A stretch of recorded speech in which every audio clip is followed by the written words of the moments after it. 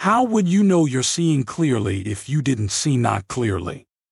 How would you appreciate the clarity that you found if you hadn't lived in some sort of discord? How could you live other than living in alignment with Source?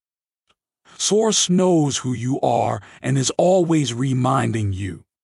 Hi, and welcome to Infinite Consciousness, a daily inspirational podcast that's dedicated to helping you manifest your dreams faster through law of attraction tips, tidbits, and techniques to people who want to improve their lives, become leading-edge creators, and gain a deeper understanding of law of attraction.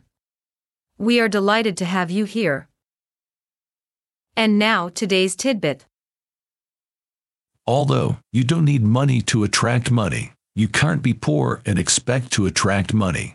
The idea is that before anything starts to change, you have to figure out how to feel better right now. Your vibration will change, your point of attraction will change, and you will experience different outcomes if you begin to lighten your focus on the things that are going wrong and start telling tales that skew more toward what you want than toward what you already have. Love this tip of infinite consciousness? Desire more? Catch our next episode. Head over to your favorite podcast platform and subscribe. It's very much appreciated. Thank you.